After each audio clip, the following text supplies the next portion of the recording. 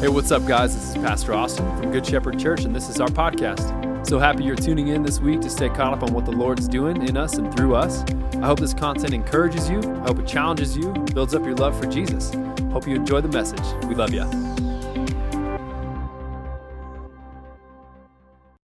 Today, we're going to kind of pivot our series a little bit. If you've been with us, you know that the last several weeks in January, what we've been aiming for in this series on communion is not necessarily the sacrament of communion, but a lifestyle of union with Christ. This open invitation from Jesus that he doesn't want you to do life for him. He wants you to do life with him. That Jesus wants to have this ever close, ever growing relationship with him in this union, this marriage that we have with him. And it's that intimate and it's that real. And so that's what we've been talking about through prayer and through fasting over the last several weeks. But today I actually do want to shift the gears a little bit to talk about the sacrament of communion. What does this mean when we come up and we approach the table of the Lord, when we take the Eucharist, when we receive communion, all these different names for it, right? But what does it mean and what's the significance that's found at the table? And I realized this morning praying, and I was like, man, I think I could teach this perfectly today, but so many people have so many different thoughts or so many different previous beliefs or just what we need most desperately is not right teaching on communion, but we need an encounter with the living God during communion.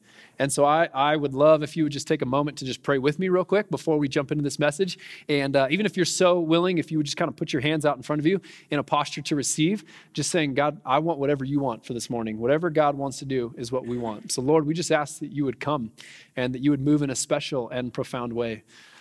Even just as Robin's praying, just reminded that there are real battles and there are real struggles and there are real people in this room right now asking for breakthrough. And so we don't just ask for a clever talk this morning. We don't just ask to laugh at some jokes in a message this morning. God, we ask that we would encounter the living God this morning. Would we encounter you today as we come and as we learn about this meal that you've given us, this sacred space you've given us, God? I pray that you would meet us in it now as we get ready to go into it together. Jesus, we love you, and we just pray that your Holy Spirit would come and that you'd open our eyes and our ears to see and to hear all that you have for us in this time. It's in Jesus' name we pray. Amen. Amen. So like many of you, our church just did a 21-day fasting and prayer that concluded last weekend, and everyone kind of picked different fasts and did different things. And one of the things that our family did is we decided we were going to go 21 days without eating out. Without eating out. So we're not even talking Daniel style Chipotle rice and beans. You know what I mean? We're going to do home cooked meals every single night for dinner. And that was probably the biggest sacrifice of the whole 21 days for our kids, because Harrison, I don't know if you've seen him, he's getting tall and skinnier every day, and we're trying to get more on him, and it just can't happen, you know? Part of it's because he's such a picky eater. He just wants to eat Domino's and Buffalo Wild Wings every single day of his life. And he'd be a pretty happy dude if we did that. I really think so. But I don't know that we've ever gone 21 days cooking at home in a row. That was a feat for us. But what we were doing was we were trying to endeavor to have 21 days in a row of sitting down as a family and eating together, right? Because that's a really intimate and beautiful time as a family where I don't know if there's anything that we do all together that is that intimate than just sitting down, eating, hearing about each other's day, listening to what's going on in our kids' lives, and sitting down and just talking and being with one another. I make no apologies about how much I love food. I know I talk about it all the time, and I know it comes up in just about every sermon how much I love Vatos tacos. You know, it's a standing joke with some of my friends. It's when's the joke about Vatos coming up? And I'm like, listen, I could talk about tacos every time I preach, and I think I could really fit it contextually into whatever I'm teaching on, because I think the goodness of God is super evident in any kind of taco that you ever want to eat.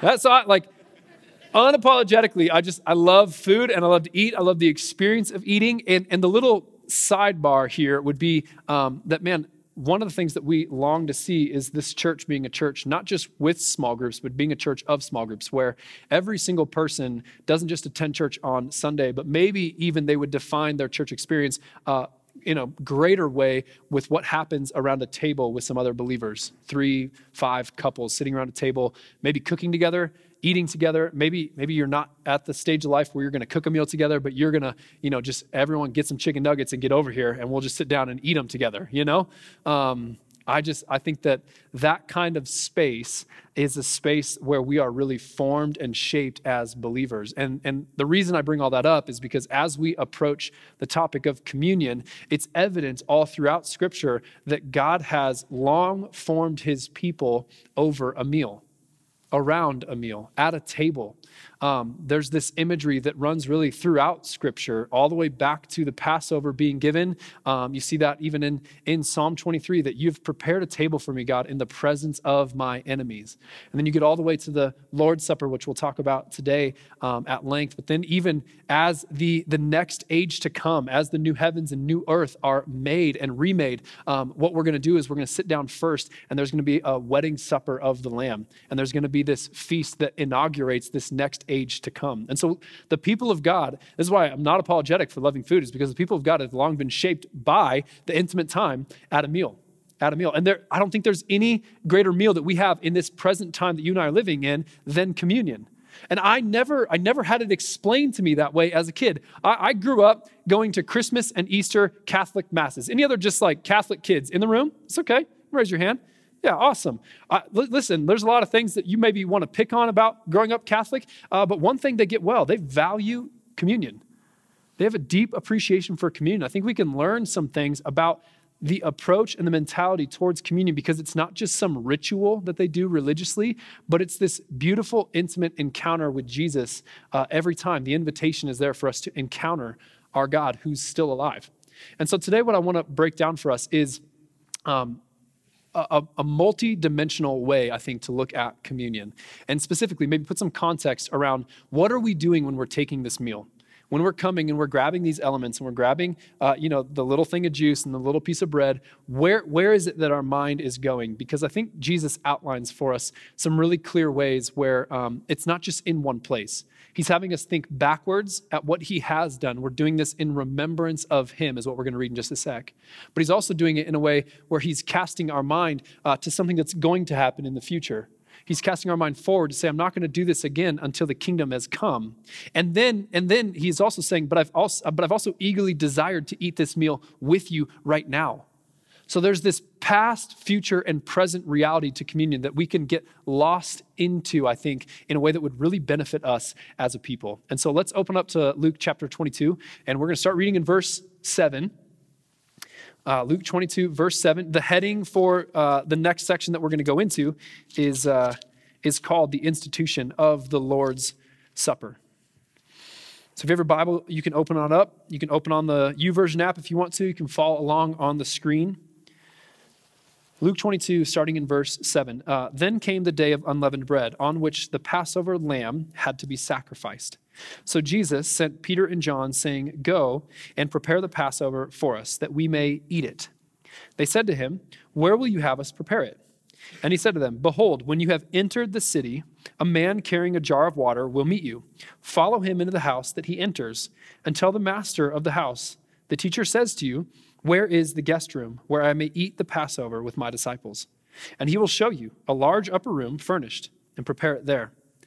And they went and they found it just as Jesus had told them, and they prepared the Passover. And when the hour came, Jesus reclined at the table, and the apostles with him. And he said to them, I have earnestly desired to eat the Passover with you before I suffer. For I tell you, I will not eat it until it is fulfilled in the kingdom of God. And he took a cup, and when he had given thanks, he said, Take this and divide it among yourselves. For I tell you that from now on, I will not drink of the fruit of the vine until the kingdom of God comes. And he took bread, and when he had given thanks, he broke it and gave it to them, saying, This is my body, which is given for you. Do this in remembrance of me. And likewise, he took the cup after they had eaten, saying, This cup that is poured out for you is the new covenant in my blood. But behold, the hand of him who betrays me is with me on the table, for the Son of Man goes as it has been determined, but woe to that man by whom he is betrayed. And they began to question one another, which of them it could be who was the greatest, who was going to do this. And then, if you keep reading, they just naturally, after this kind of profound moment of Jesus breaking bread and giving them this great clear picture of what this meal is to mean, they start arguing about who's more awesome. Right? You just got to love that. A group of guys at a table, they're like, yeah, okay, cool, Jesus. Hey, which one of us is the greatest, Oh, well, they maybe missed a little bit of a moment here, But I want to draw attention, like I said, to the different ways that we experience or encounter God as we receive communion. And I hope this is just really practical for us today, that every time we take communion, my hope is that we can have our lenses broadened a bit as to what is going on and how we can pray and how we can look and how we can receive in the moment that we find ourselves in when we take communion. So the first way that we see that we experience God in communion most clearly is by remembering him, the power of memory. Jesus says, do this in remembrance of me. Paul echoes that when he's talking about communion to the Corinthian church. In 1 Corinthians chapter 11, he says, we're going to do this, just like Christ said, in remembrance of what God has done. Now, here's the really healthy thing about remembering what Christ has done. You don't have a lot of spaces in your life. I don't have a lot of spaces in my life where we are reminded that we're not that awesome.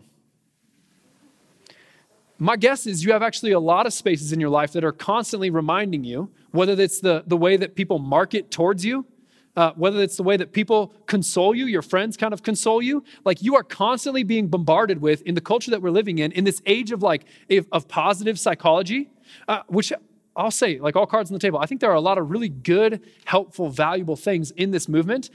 And at the same time, I don't think we always need to be reminded of our awesomeness. You think about how we're having teachers teach kids at this point, where they're no longer they have to remove all the negative language towards their learning. And so you can't tell a kid that they're failing, even if they are. You can't tell a kid when they're missing. I mean, you think about parenting in this way, where there's so much like positive reinforcement parenting, where this kid misbehaves and they do something crazy, do something shady, and you're supposed to just kind of redirect them, or you're supposed to just kind of sit them in a chair and have them think about what they did. And like, man, that's just not the way I was raised. You know what I mean? Like the hammer was laid when I did something wrong, and I'm thankful for that, Like I'm thankful that my mom was stronger than me up until like my senior year of high school. Just admitting it before you all. Like she'd put the beat down on me if she needed to, right? My dad would not tolerate things. Like there are elements to this movement that we're in right now where everything's about you and your self-esteem and how well you see yourself. And the truth is the answer to how you see yourself is not seeing yourself for how strong and how awesome you are. The answer for you having actually a good, healthy, right self-esteem is knowing that you have really failed in some areas, but Christ, where you have been weak, he is now made strong, right? And so I'm not here to knock all of it. I'm just saying that like our culture at large does not create a lot of spaces for you to be reminded of where you've messed up. And even in the way that we interact with friends and stuff like that, we're just not looking for all these pockets for people to weigh in critically as to what we're not doing well. But communion is this open invitation to remember not just that Christ broke his body for us, but why he had to do that. He had to do that because you and I each have sin in our lives. And that sin required a payment. And because of our sin, Jesus had to have a crown of thorns pressed into his skull. He had to have the skin of his back ripped off with a whip. He had to carry a cross up that hill. He had to have that cross nailed into his hands and into his feet as he was hung up to die. He was murdered because of the punishment of sin. And so as we take communion, I bring that up to remind us that we should be taking our sin seriously. Each of us carried in here with us every single week. We have things that we maybe haven't repented for, things that we're tolerating and being comfortable living in. And the communion table is this reminder that, man, I had to have Christ do that so that I could have a relationship with him. Now, it's also important, we don't just remember how bad our sin was, we also remember how strong his love was that compelled him to go to the cross, right? So we don't just dwell in and get stuck in, oh my gosh, I just feel so bad about how awful this sin is. No, we're reminded that we are more than conquerors in Christ because he loved us so much that he spilled his blood and broke his body on our behalf so that we could have this right reconciled relationship with him. He wasn't sent and condemned to the cross because of any other human effort other than his own volition of love. Like he was moved and compelled by love to go to the cross so that he could have a relationship with you and me. And so we have to remember both. We're not just struck with guilt and shame because of the cross. We're also hopefully stirred up in gratitude and worship and adoration because Jesus still loves us that much. And if he had to go back and had to make that choice a million other times, he would still consistently choose us. He would still consistently choose you. So as we remember, we have this power of memory, we're reminded of what? The gospel. We're reminded that, man, my sin had a cost. It wasn't free for Jesus. I now have a free gift because of Jesus to receive what he's done for me. But man, it cost him something. And so I'm going to pursue holiness as best I can. I'm going to endeavor to live my life marked by the righteousness that God is inviting me to live into. And I'm also going to have a life that is marked by worship because I'm so grateful that he made that choice to save me and that he loves me. And he doesn't just love me to forgive me. He loves me enough to equip me and to gift me and to give me purpose and mission and value while I'm living on this earth right now until he comes again. I have things to do. He's putting good things inside of me so that I can keep on pressing into all that he is. So we have the power of memory that's available in communion. And as we come and as we take the actual physical elements, we're reminded, man, Christ broke himself for me and he spilled out his blood. And I'm under a new covenant now of his grace, where I'm now ushered into this new age where I get to hopefully live into the identity that he's given me. We don't just have the power of memory, though, where we look back. We also have the power of hope. We have the power of hope. Jesus does this where he casts the disciples' mind forward to something that's going to happen. But then Paul, when he's talking about communion, echoes back to this as well. He says in 1 Corinthians chapter 11, in verse 26, he says, "For as often as you eat this bread and drink the cup, you proclaim the Lord's death." When? Until he comes. So first of all, like the church is just going to keep on doing this until the Lord comes back. But also what we can see is that as we receive communion, we should be thinking about that day, not just this day. So just if you need reminded, Revelation chapter 19, there's this event that happens that is called the marriage supper of the Lamb. But it's this really cool moment in the book of Revelation. I always like the way that Kent kind of broke down Revelation because we can have all sorts of different ideas on how to interpret or read this mysterious book, and we can have all sorts of different wild thoughts about Revelation. It's certainly a wild book, but at the end of the day, it's life is hard, God is good, don't quit because we win. I know a lot of you have never heard that before, but that's like, man, that's Revelation in a nutshell. Regardless of your eschatological persuasion, right? That's how it's going to go down. Because in this moment, let's just read it here. "Then I heard what seemed to be the voice of a great multitude, like the roar of many waters and like the sound of mighty peals of thunder, crying out, 'Hallelujah, for the Lord our God, the Almighty reigns. Let us rejoice and exult and give him the glory, for the marriage of the Lamb has come. The marriage of the Lamb has come, and his bride has made herself ready.'" Who's the Lamb? Jesus. Who's the bride? The church, you and me. And how did the bride make herself ready? Well, it says here, it was granted her to clothe herself with fine linen, bright and pure. So not only are we given the imagery and the picture of what Christ has done for us with bread and with juice, but we also have this picture that our righteousness are really just like filthy rags, like these terribly, like something you would never wear as a bride to a wedding, right? And what Jesus does is he doesn't ask for us to bring our own righteousness, but instead he offers us the clothing that qualifies us to come to the wedding feast. He says, put this on.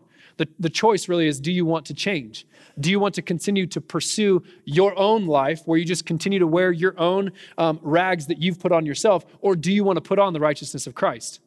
This is the offer for everyone.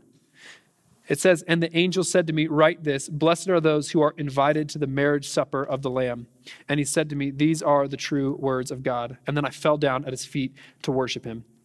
But he said to me, don't do that because I'm not him, I'm just an angel. And then what happens is we see this great battle is about to break out between all the armies that are opposing God. And it's like this awesome showdown's about to happen. And what happens? Jesus just shows up and he's like, no, we're not doing this. And they're just cast down in the lake of fire, right? And it's this big battle, non-battle thing that goes down. And what we have that inaugurates this age then, because in Revelation after that, it shifts. We're no longer talking about sin and shame and punishment, but we're talking about new heavens and new earth. All things remade and restored. And that moment, the marriage supper of the Lamb, is supposed to be this thing that we are thinking of as we're receiving communion, knowing it's not the last meal we're going to take with Jesus. And we think forward to a time where there isn't going to be any more sickness. There isn't going to be any more pain. No more suffering. No more death. No more disease. Like we just are longing for this day where there's no anxiety, no shame, even like the hope that we have in this present age. Hear this, our hope is finite. Like our hope is limited to the time that we're living in now. Hope, what it means is we're longing for a day, or we have a desire for something that's going to happen that isn't happening yet. So your hope isn't going to last for forever, because one day you're not going to have to hope for that day to come. You're going to live in that day for forever. So hope is something that is given. We have this power of hope given in our moments of communion, where we get to bring into the scope of eternity all of the problems and burdens that we carry with us today. It's one of the things that I love about following after Jesus is he has a vision for where I'm going to go, but he doesn't neglect where I really am. So he sees all the things that I'm going through right now, and the things that you're going through right now, they're not insignificant and they're not unimportant to God. And they're also not the ultimate version of the reality that you're going to live in for the next thousands and thousands and thousands of years. So what I'm trying to say is that like, you might be really anxious about how you're going to pay that bill, but you're not going to be thinking about that 10,000 years from now. You might really be longing to see this thing happen in the day that we're living in. And God sees that, and it's not unimportant to him. And you can cry out and you can ask for breakthrough, because he doesn't expect you to go somewhere that you're not. He meets you where you are, and he says, hey, but we're also going somewhere where this isn't going to be a problem anymore. And so as we receive these elements, as we take these things, we're doing this until that day comes, going, God, I want to bring the circumstances of my present life under the full weight and the full scope of eternity, so that I then have the right perspective about what I'm really focusing on. I want to live in light of that day, not let this day and this circumstances define all the things that I'm thinking and all the things that I'm doing. Does that make sense? And so we're pressing on, having hope for a day to come, and that's what we're receiving in communion as well. But probably the most significant aspect to communion is not the God who did something back then, or the God who will do something someday, but it's the God who's available right now. Right now. He's not the great I was. He's not the great I'm gonna be. He's the great I am, as in this present moment. Like, it's always kind of jacked with my brain that you read in Revelation as you're like, God is describing himself. I'm the Alpha and the Omega, the one who is and who was and who is to come.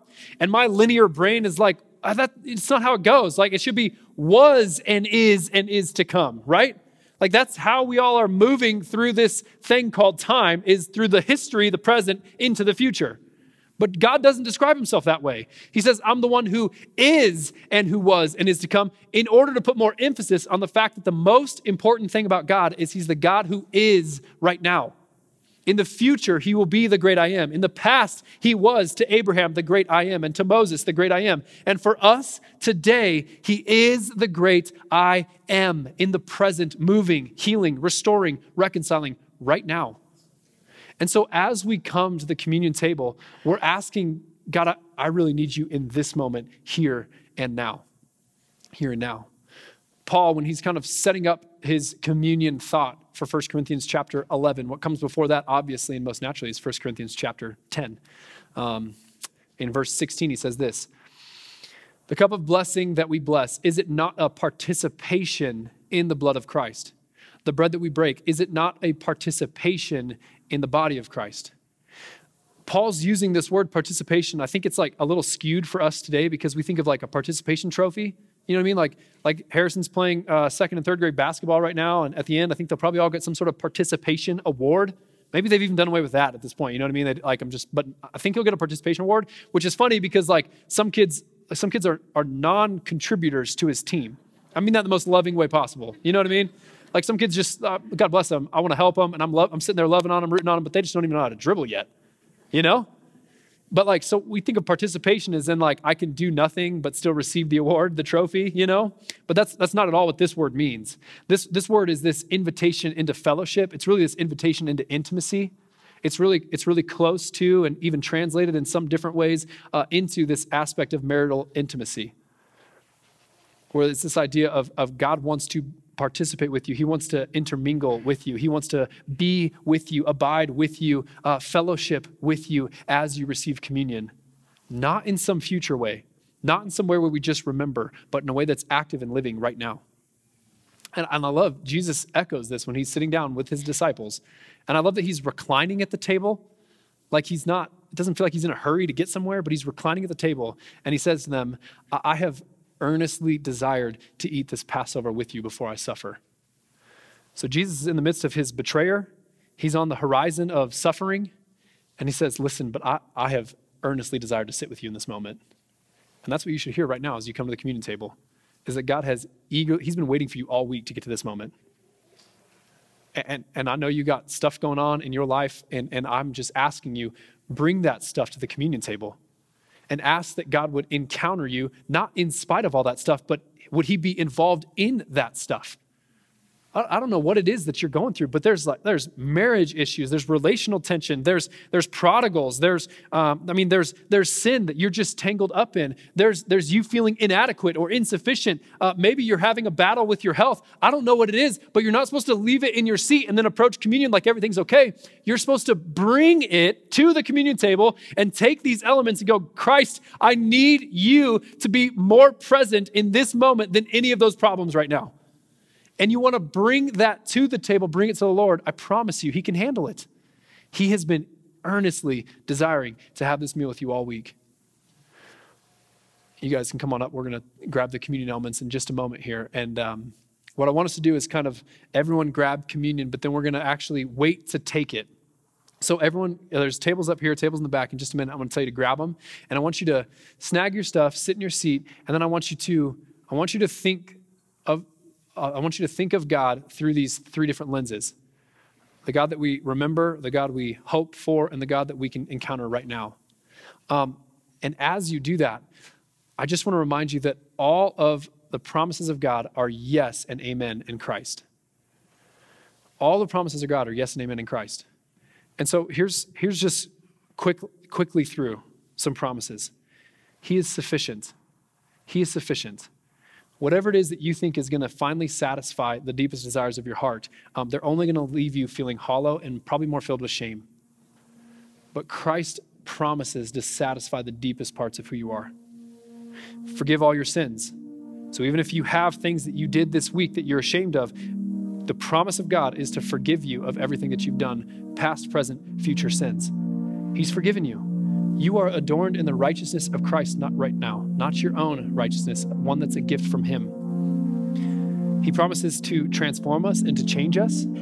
So Jesus is the author and the perfecter of your faith. In other words, he started writing the story and he's going to keep writing the story. And he who began a good work in you is going to be faithful to complete it. And so keep pressing. Maybe you're not where you want to be yet, but you're not who you used to be. Keep pressing into who God is calling you to be. Keep on following after him. He's the God of the harvest. Some of you are waiting for that prodigal to come home. Pray that they would come. Pray that that coworker would come. He's the God of the harvest. He's after them more than you're after them. He's the God. He's the father to the prodigal. He is our healer. In Isaiah, we read, by his stripes we have been healed. We can ask for healing. We can ask for breakthrough. He is our redeemer. He's taking the junk in your life and he's working it together for good somehow. You may not see that until glory, but he's doing it, I promise you. And so let's grab these elements and let's think through those different tenses of who God is. And then don't take the elements yet. We'll kind of all receive them together and we'll sing one last song together. So come and grab them. There's tables here, tables in the back, and tables up top. Make sure when you snag them, there are 2 cups. Juice and bread, 2 cups in a stack. Grab both of them at the same time. I think back to when I was a kid going to Catholic church, and I always felt really awkward because I couldn't take communion there. And I look back on that now, and I'm actually really grateful because I think that's a pretty clear command in Scripture that this is for people. It's a sacred moment to take communion, and it's for people who are remembering what Christ has done for them, hoping what Christ will do for them, and they're asking for an encounter with the living Jesus, who is their Lord and Savior right now. And so I want to be really careful how I say this because I think there's always an invitation. But if you haven't made that decision yet for Jesus to be your Lord and Savior, even if you grabbed the elements just now, I just want to lovingly say, this moment's not quite yet for you. And I say that expressing that it is my deepest desire that one day you will receive this moment for all that it is, personally. But we read really clearly in Scripture, and it makes sense, right? Because what we're doing is we're remembering that moment when our salvation was sealed because of the sacrifice that Christ made for us, and we're anticipating what he's going to do, and we're asking for our Savior to continue to work in our life right now. And so I just want to make that clear, but I also want to make it clear, man, if you're not there yet as someone who's following after Jesus and you're saying, yes, Jesus, you're my Lord, you're my Savior, I want to invite you into every bit of our church.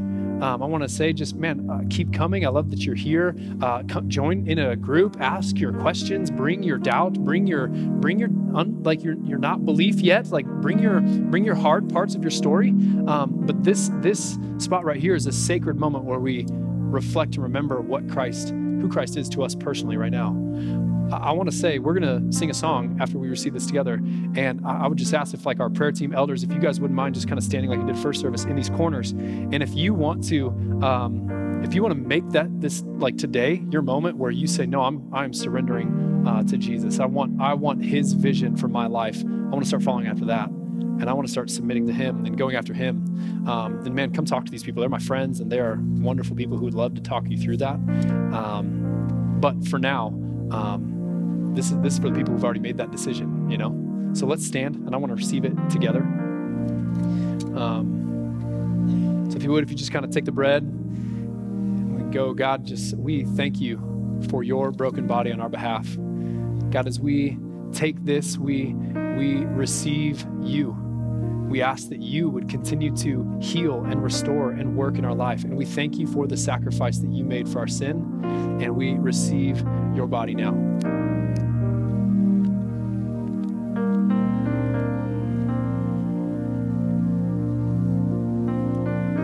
And as we take this juice, it's just juice. It's just juice. But it's more than that in this moment, because we are embracing your covenant that you've made with us by your blood. And we're remembering the sacrifice that you made, the blood that you spilled, so that we could have this moment. God, we recognize that it is your blood alone that cleanses us. And though our sins are like scarlet, you have made us white as snow by your blood. And so we receive you now as we take the juice. Jesus, we love you so much, and we're grateful for who you are and what you've done, what you will do, and what you're doing right now. We love you, Lord, and it's in your name we pray. Amen.